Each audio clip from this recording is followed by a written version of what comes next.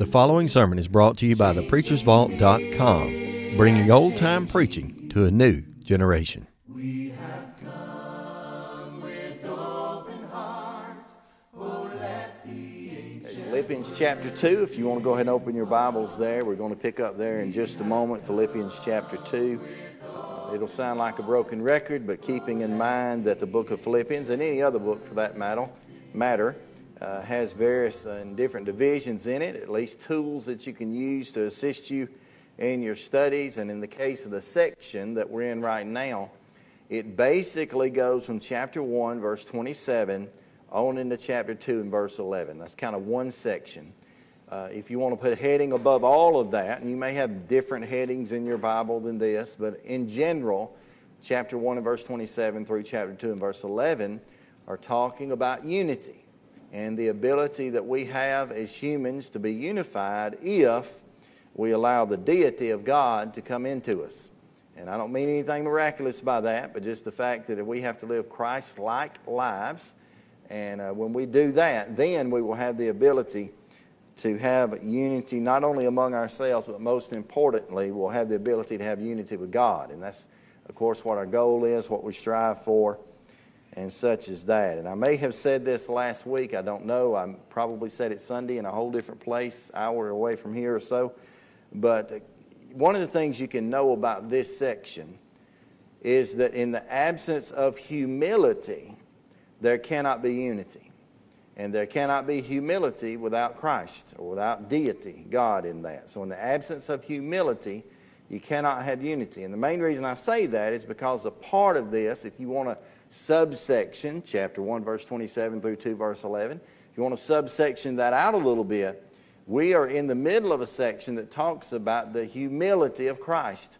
Christ in humanity lowered himself to humility and allowed himself to show us his deity what we need for unity. And I don't know if you heard all those E.T. Well, I can't say them again myself. I made that up as I went. But nonetheless, that's what's present here in the section we're in. Now, we've gotten down through chapter 2. Basically, we're in the middle of verse 5/6-ish, but we'll start reading there again in verse 1. He said, if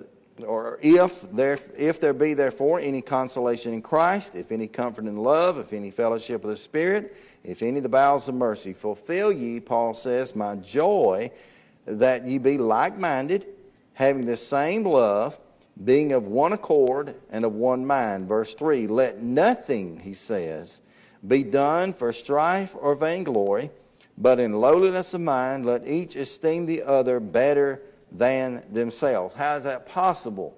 Verse 4 explains. He says, look not every man on his own things, but every man also on the things of others. Let this mind be in you, which was also in Christ Jesus, who being in the form of God, thought it not robbery to be equal with God. Verse 7, but made himself of no reputation, and took upon him the form of a servant, and was made in the likeness of men. And being found in the fashion, verse 8, as a man, he humbled himself, and became obedient unto death, even the death of the cross. And so we'll back up just a little bit there, keeping in mind that as he's setting us up to allow us to know how to be humble, if you will, in order to gain that unity, he's going to show us that by that example of deity, which of course in this case is Christ. And if you want to put down some divine commentary for this, I may have said this as well, but you can really draw an arrow back here from what we're reading in Philippians chapter 2 back to John 13, the latter portion of that at least, when you find Christ there kneeling down or bowing down to his disciples and washing their feet. Because he was showing them what humility looked like. He humbled himself completely to that actual duty, if you will, of a servant during that account. And he in turn told his disciples that's what he was trying to teach. That's what he was trying to get across. That's what he wanted them to know. And so there's some divine commentary found back over in that. Now, in verse 5 kind of starts this subsection. Let this mind be in you, which was also in Christ Jesus, who, being in the form of God, thought it not robbery to be equal with God. So he says, let. And I probably told you back in verse 3 at least, when you see the word let right here, it's not a matter of giving permission to, really. It's not a matter of if you decide maybe I might. It's a matter of Paul giving a command. Of course, Paul is writing this. His pen at least is writing such. But remember, all these commands are coming from God. And so God is letting them know through that pen of Paul, by the inspiration he gives them, that this is the mind that must be present in them. This is the mind that was and is present in Jesus as he was the very Son of God and as he lived on this earth in humility and humanity. So he said he was being in the form of God, and he thought it not robbery to be equal with God. If you go into examining that word form, it comes from a Greek word that looks like it don't look like what I just about said. It looks like mufo. I can't even get it out now. Mufo. It's the root of the word that we exchange in our English for the word metamorphosis. And the idea is there that what you see in the form you're looking at right now is actually the thing that's been there all the while. And I know there can be some debate about this, but at least from my understanding of it, you step back, and if you think about the times that we learned about, I'm talking about me across the road there, about metamorphosis, oftentimes the main example that we could see was actually a caterpillar turning to a butterfly. Matter of fact, I'm pretty sure at that point in time, we probably in the classroom had caterpillars that went about, made their cocoons, or whatever it is you call whatever for the moths, but caterpillars who made their cocoons, they went in there, they stayed in there for a period of time, and then before you know it, out popped a butterfly. And the question could be asked about that, where did the butterfly come from? Well, the butterfly was in the caterpillar. You say, no, that's a caterpillar, that's a butterfly. How are those things related? The butterfly was in the caterpillar all the while. And even though, and we're going to see this in just a moment in two more words, even though those men, I mean by that the apostles, any of us, if we had been alive at that time as well, even though those men looked at Jesus and saw in some senses a form of a man, on the inside, he was always God. But at the same time, interestingly enough, and for full explanation, Ron will be glad to tell you all about it after services. Interestingly enough, at the same time he was fully God, he was fully man. Of course, we understand that as Bible students. I don't say we understand it. We know that as Bible students. We've heard of that before. But that's what's actually being spoken of here.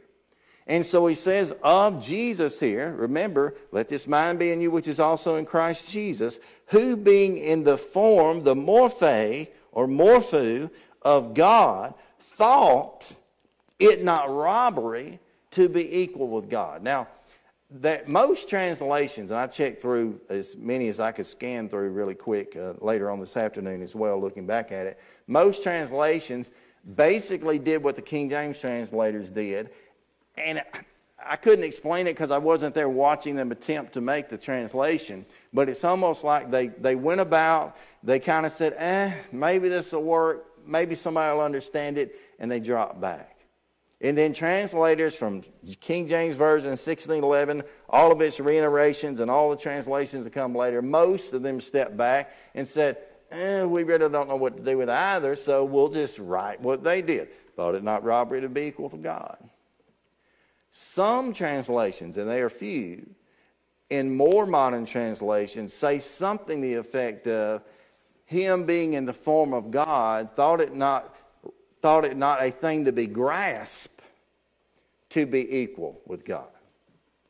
Now, how should or could we understand that?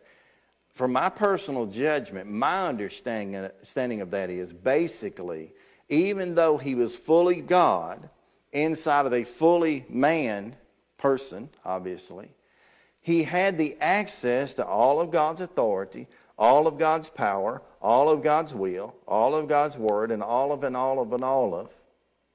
But when he had that power within him to use, he did not abuse. He didn't think about what he had in him as God as something that he would use for his benefit in the moment. You say, well, he did all those miracles, and that drew attention to him. Yes, but his intent every time he did those miracles, as he even stated, was not to bring attention to him, but ultimately to bring glory to God.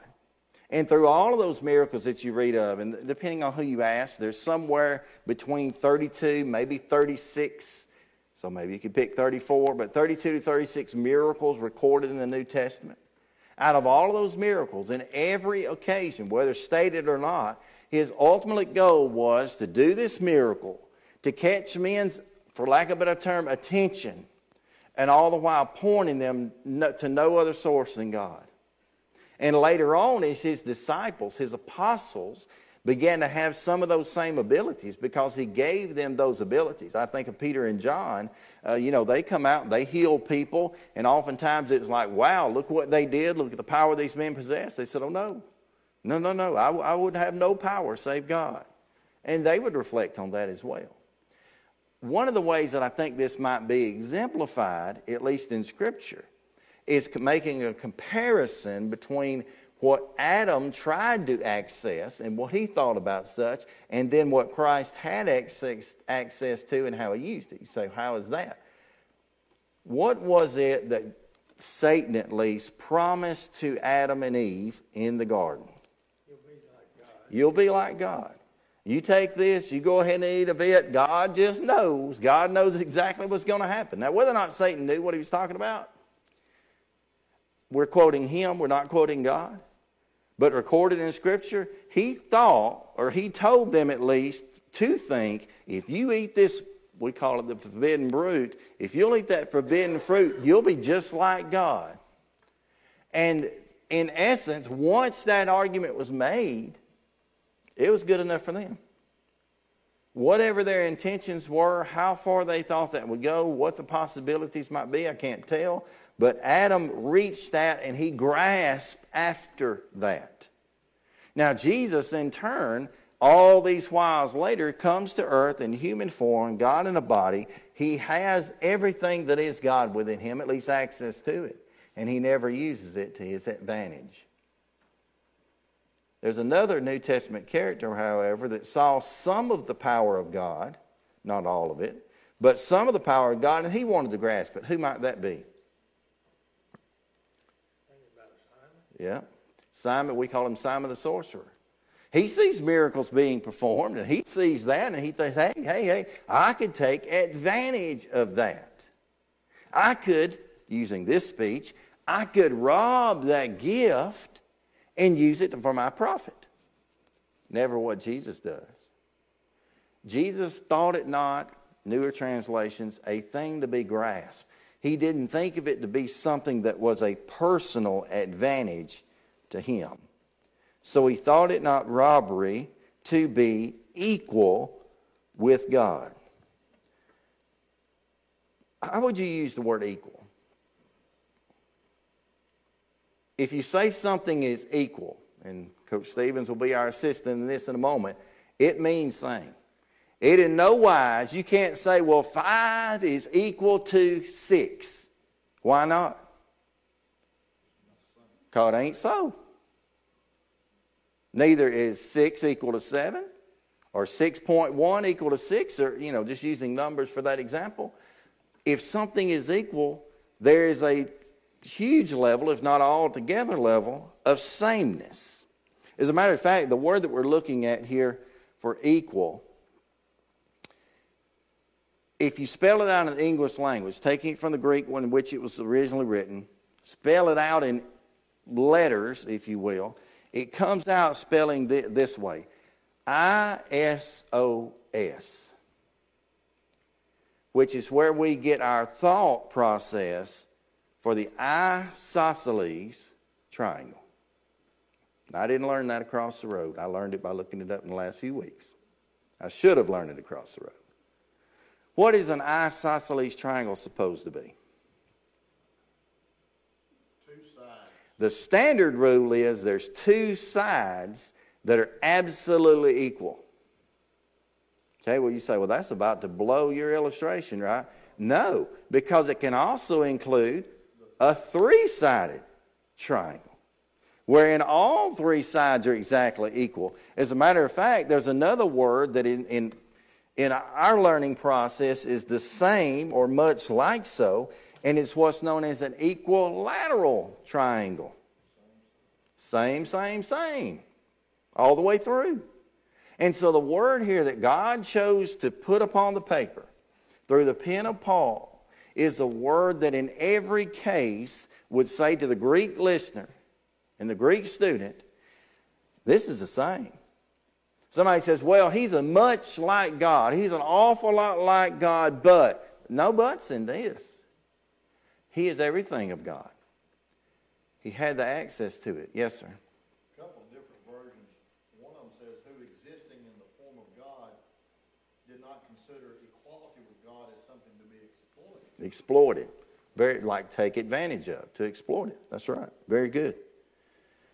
But here we have God in the body, who being in the form of God, thought it not robbery to be equal with God. Now, how does he explain that farther? Verse 7 tells us.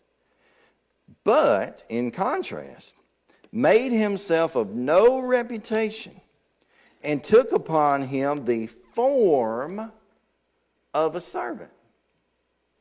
Now, is there anything familiar about the word form in verse 6, back to verse, and on to verse 7? Well, you say, yeah, they're spelled exactly the same. That's right. In the Greek, they're spelled exactly the same. And so him being the morphe of God, you would call that the sameness of God. He didn't think it was robbery to be equal, same with God. So he made himself of no reputation and took upon him the form, the morphe, of a servant, and was made in the likeness of men. Now the word form in verse 5, the word form in verse 6, the word form in verse 7, and the word likeness in verse 7 are comparable, about like twin brothers. Are twin brothers the same person? No. But they can certainly share a lot of characteristics. And the reason that matters, and the next verse is going to expound on it a little bit more, is he's making a distinction here with the wording, the Greek words and the English words are the same, that he's in the form of God. He's equal. He made himself in the form of a servant. This right here blew my mind. That doesn't take much. How was that done? By making him in the likeness similar to a man. Hold up. He was every bit God, and he was every bit a servant, but he looked like a man. Yeah. The hidden gem behind this, for me at least, is that tells us that God, in some senses, brought Jesus down to be nothing more than a servant. Now, he illustrated that, as I mentioned early on, John 13 and such, but the whole while, he brought out what was already there for him, and that was to be a servant. You say, well, if I was God, I wouldn't serve anybody. You wouldn't have to. Him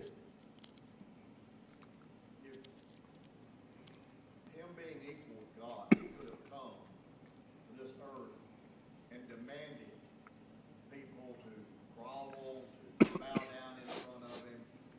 He had that authority. He could have done that. How many people would he have converted that way? If he demanded it. But in other words, he took on the form of a servant. He humbled himself to be like one of them, put him on their level as a man.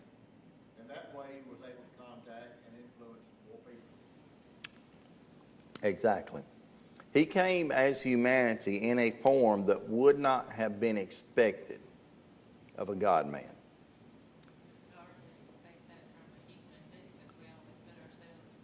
That's right. Preceding context, just read, let this mind be in you which is also in Christ Jesus, who thought it not,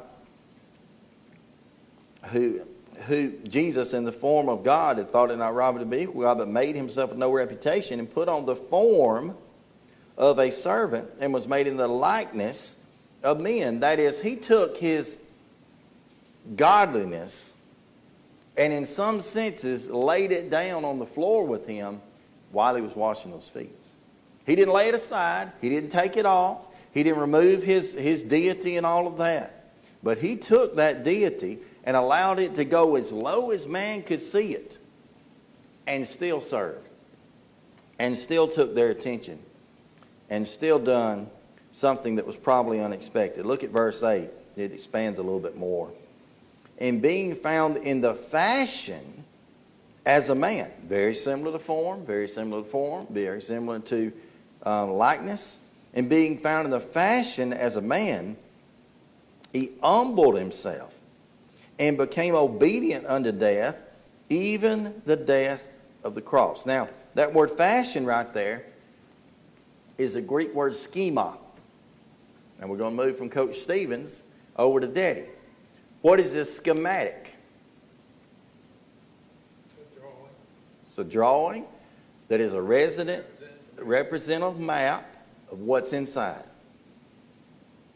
And a good schematic, and I've seen him do this through the years, working on different electronics and such. A good schematic, when you open that electronic up, like a TV, when you open that up, you find exactly what's on the schematic. Now, you got to know how to read it.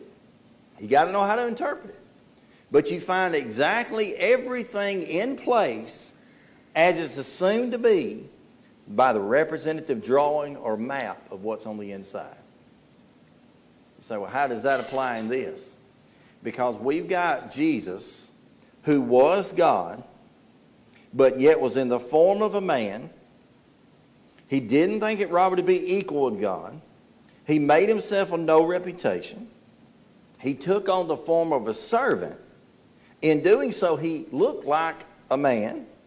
In doing that, he was being found in the fashion as a man. So if somebody says, wait a minute, what does God look like? Well, for them, what God looked like was that man right there.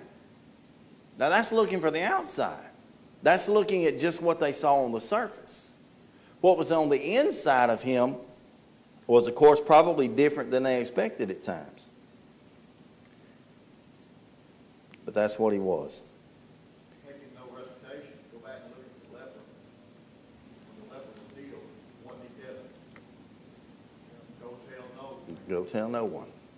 And he did that often with his miracles. He rarely sent people to go and repeat those things. Of course, they often always did, just about. But that was not him trying to gain his own advantage or reputation and such. So it was found in the fashion of a man. Another way to compare these two words, I don't know if this really relates to it as well as, to explain it as much, but when a baby is born, the baby is human. And for as long as it lives, whether that's a few days, months, years, decades, century or more, no longer as that baby lives, it will always be still a human. But as it lives, it will change, right? Very few rare cases do you see someone who's 50, 60, 70 years old still be cute and cuddly with no wrinkles and weigh about 7 or 8 pounds. I mean, there's some genetic stuff I know we see on TV where somebody didn't seem to age, properly, or they didn't grow properly. But that's not the standard. And so as you see changes and developments in a human and its growth and its aging and its maturity, it never loses what it has always been and will always be, and that is human. Time won't change it. And time hasn't changed God. It hasn't changed and did not change who Jesus was. Now, according to our mathematical equations, Jesus lived on earth roughly, take and give a few months, 33 years. And during that time, he came to earth in human form, but at the same time came in the form of God. So his schema changed. The schematics of who he was changed in advance. He was not the same as an infant as he would be at 12 years old, nor as he would be at 30 years old. But yet in the same place, he was always God. So he made himself of no reputation. Being found in the fashion of a man, he humbled himself and became obedient unto death. He humbled himself and became obedient unto death. The only way to really see that is to see it exactly as the apostle's presenting it here. And that is, he had the advantage, he had the opportunity, but he let go of all that and became as us. He's the picture of humility. He became obedient unto death, even the death of the cross. Now, what was so different about the death of the cross and the death that any other man would die? We see it as the most cruel, inhumane, vicious, evil, I couldn't hear your word, but degrading, humiliating death that any man could ever go through, or process of death that any man could ever enter into. That's the way it's been recognized. That's the way it was seen. Why did the Jews want him crucified so bad?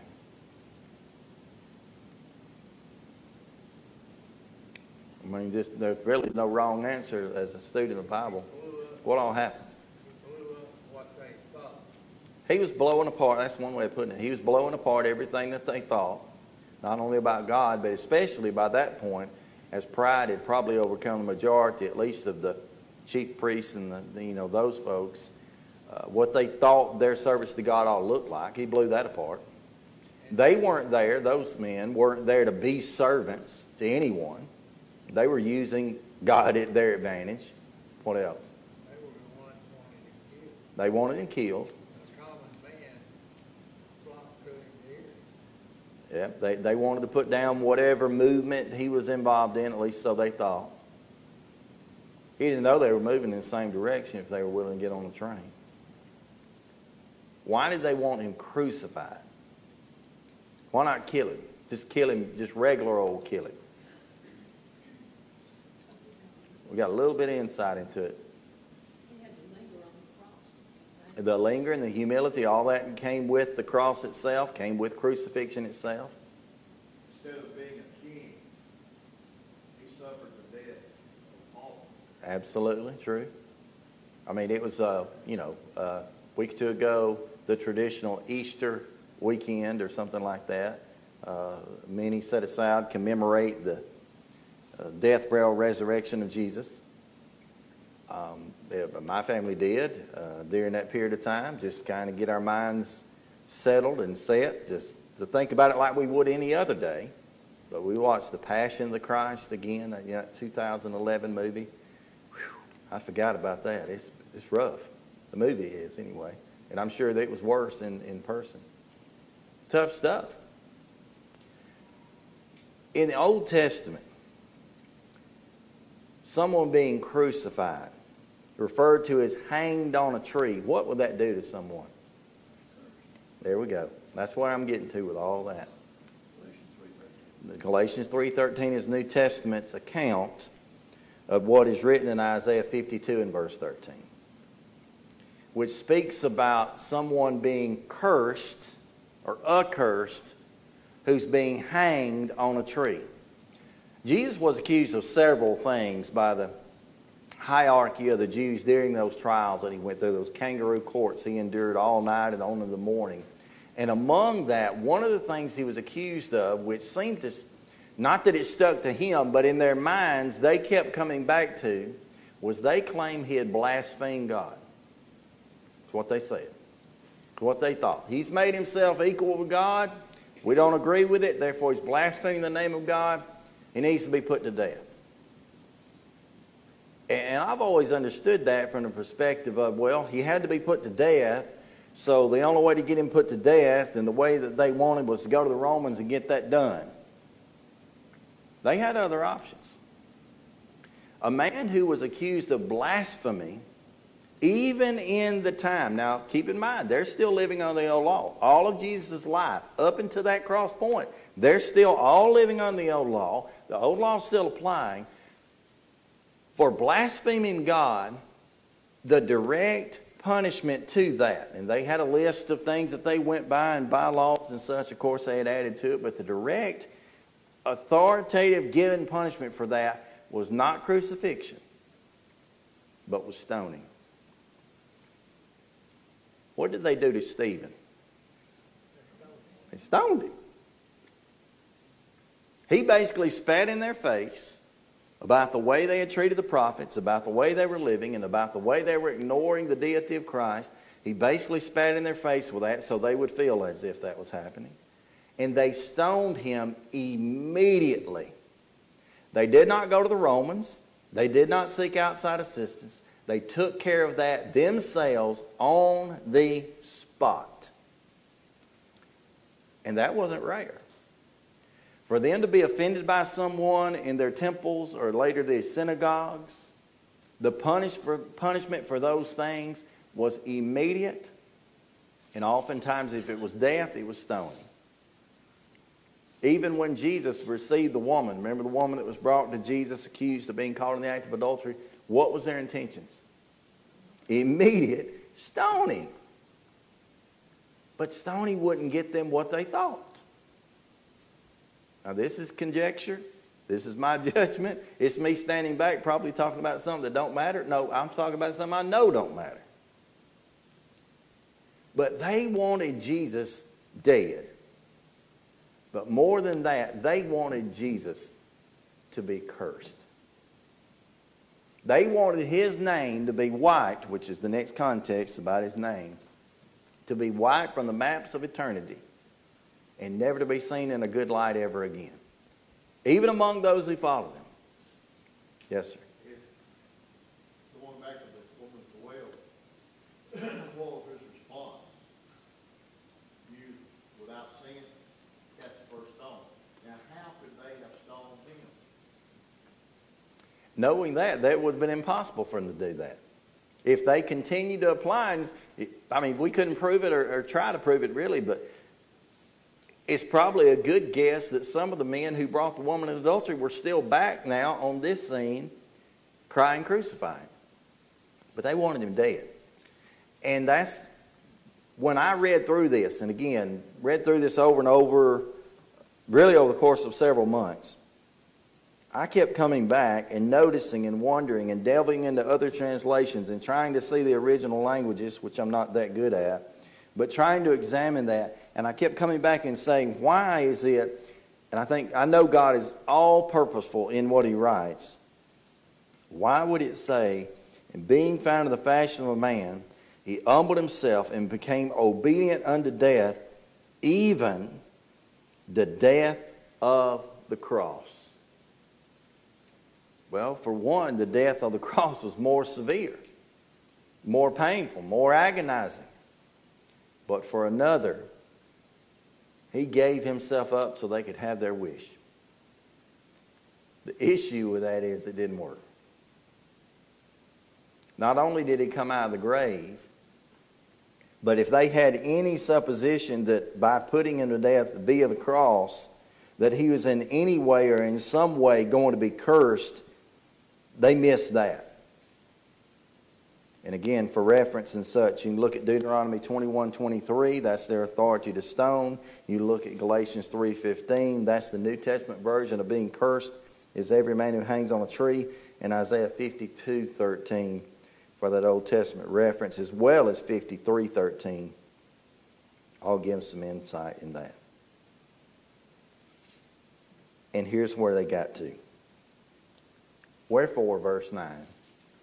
Meaning because of what we just read, because he was crucified, because he took on the form of a servant, because he was equal with God, because he had the mind that he had, and because we should have the mind as well, backing up verses 4 back to verse 1. Wherefore, God hath highly exalted him, and given him a name which is above every name. So if their idea was to put him out, to put him down, to put him away, and to remove him from the maps of history and from the annals of all of history, instead of doing that, they achieved something no man could have expected. And that was he was highly exalted. He was highly exalted for that. Now the Greek term here for highly exalted, I won't even try to pronounce, but it has a prefix in front of it that implies that it is lifted to the top. It's brought all the way to the peak and exceeds that. In the next context, including what's being said here, he was highly exalted and given a name which is above every name. What is that name? Right there on the page, the name is Jesus. When did God proclaim that name unto him? Before he was ever born. And we can assume before the beginning of time even. Always a part of God's plan. Of course, the record we have there in Matthew chapter 1, verses 18 to 25, he shall be called Jesus, for he shall save his people from their sins. So the name Jesus, Jehovah saves, God saves. God is salvation. But I kept digging. And I found this list. And I have never in my life, you can read it right here if you can see it. I've never in my life seen a list like this. This is a little bit unique. Is Jesus ever referred to in Scripture as being any other thing than Jesus? Or as we generally say, Jesus Christ, Lord Jesus Christ. He was ever referred to as any other thing? Yeah, there are hundreds. There used to be, and I don't know, I assume you can still get it. There used to be a poster you could buy and hang on your wall. We don't do posters as much as we used to, but when we first got married, we had a lot of posters. Posters was a thing. And it wasn't rock concerts, but you could buy a poster that had the names of God on it. And it was pretty, I mean, it's a beautiful thing, you know. There was all kind of mixed and matched. And every time you walk by it, you'd say, wow, I never knew it's called that. And you'd go look it up. And sure enough, it was. This one right here, I just stumbled across this a week or two ago. Somebody put it together on the internet. Puts them in alphabetical order. So let me read what it says. And you can look any of these up. You can pull any of these out. You can directly find this. Starting with A, he was called Adam, the Anointed, Apostle, Author, Amen, Alpha, and Ancient of Days.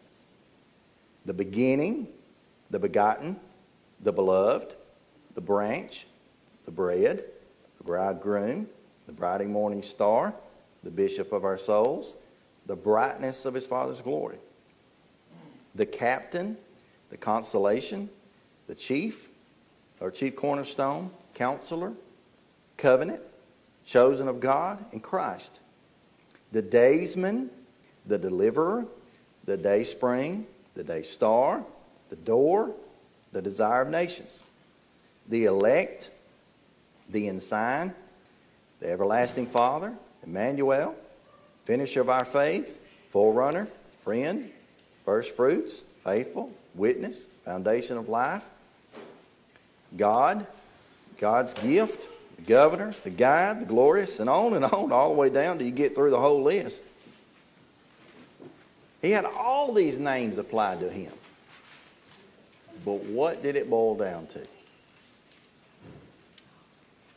Immediate thought is Jesus.